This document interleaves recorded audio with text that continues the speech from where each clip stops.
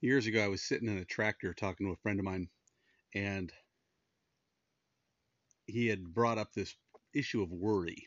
And he was talking about how he was always worried about something, worried about whether or not he was going to be able to make the payroll, whether or not he was going to have enough money to cover all the needs for the farm, and whether or not he was going to have enough rain to grow the crops he needed, and whether or not he was going to have enough feed for the animals. And he said, "There's always one thing after another, always one thing after another." And he said, "I know the Bible says not to worry." And so I keep telling myself, "Don't worry, don't worry, don't worry, don't worry." He goes, "But the more I tell myself don't worry, then I start worrying about how much I'm worrying. And if worrying's a sin, then me now I'm worried about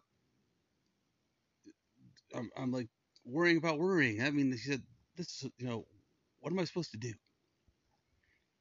Hey, welcome to the Run of the Mills podcast. This is Mike Mills. That's why the name's Run of the Mills podcast, because that's my last name.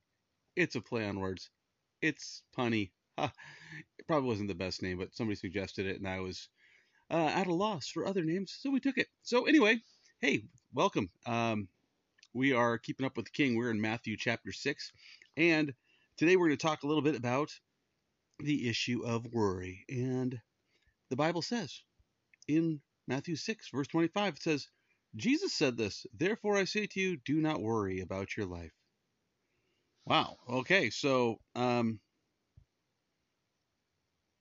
my friend said, I'm not supposed to worry, but now I'm worried about not worrying.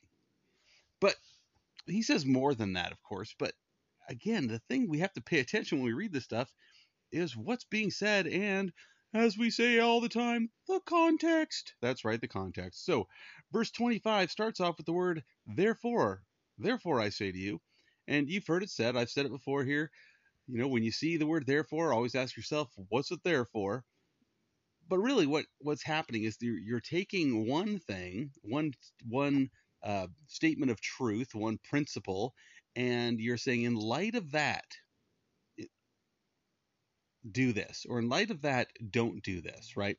And so, if we read back to the previous verses, he says, you can, or no one can serve two masters, for either he will hate the one and love the other, or else he will be loyal to the one and despise the other. You cannot serve God and mammon.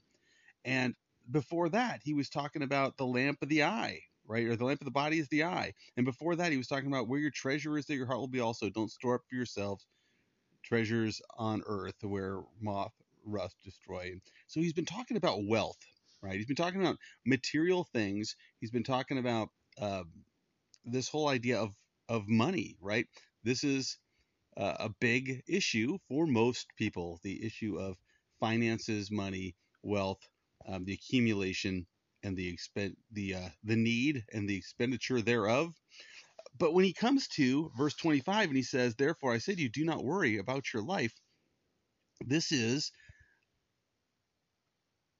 directly connected to what was just said previously. So let's read the whole thing. It says, "Therefore I say to you, do not worry about your life, what you will eat or what you will drink, nor about your body, what you will put on it.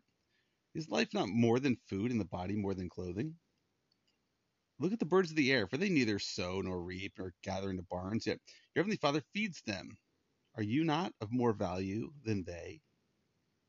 All right, so the first thing he points out is, like, what are you worrying about? You're worrying about these basic things, like, what are you going to eat? What are you going to drink?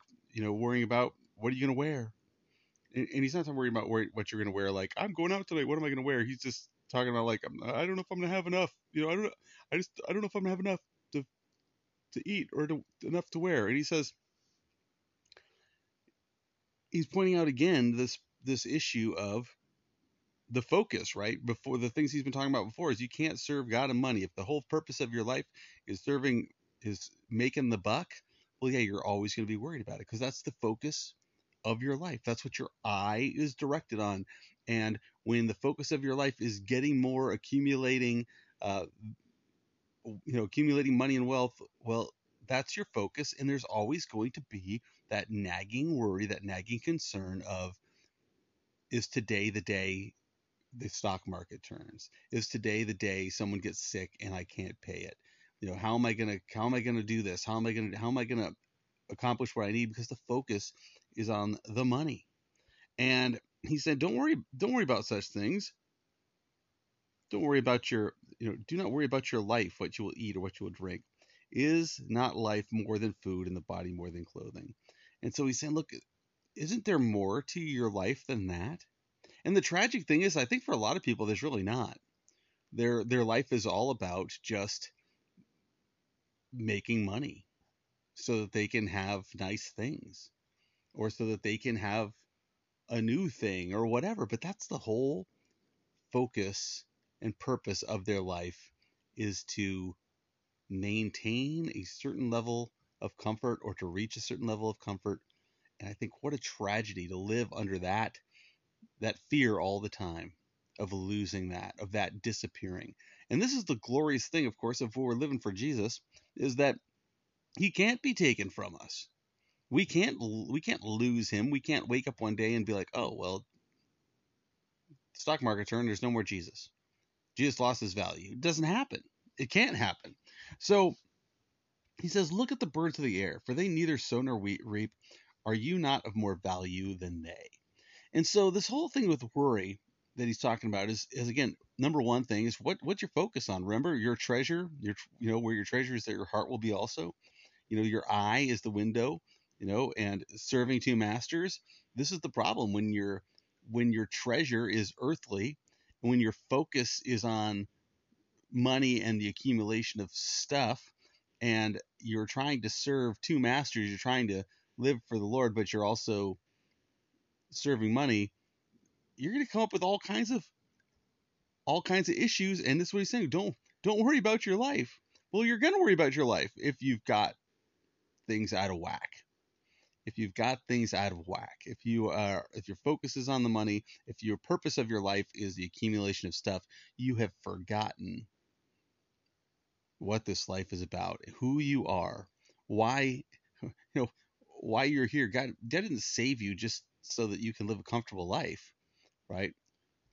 He desires to conform you into the image of his son. His desire is that you might tell others, right, about him.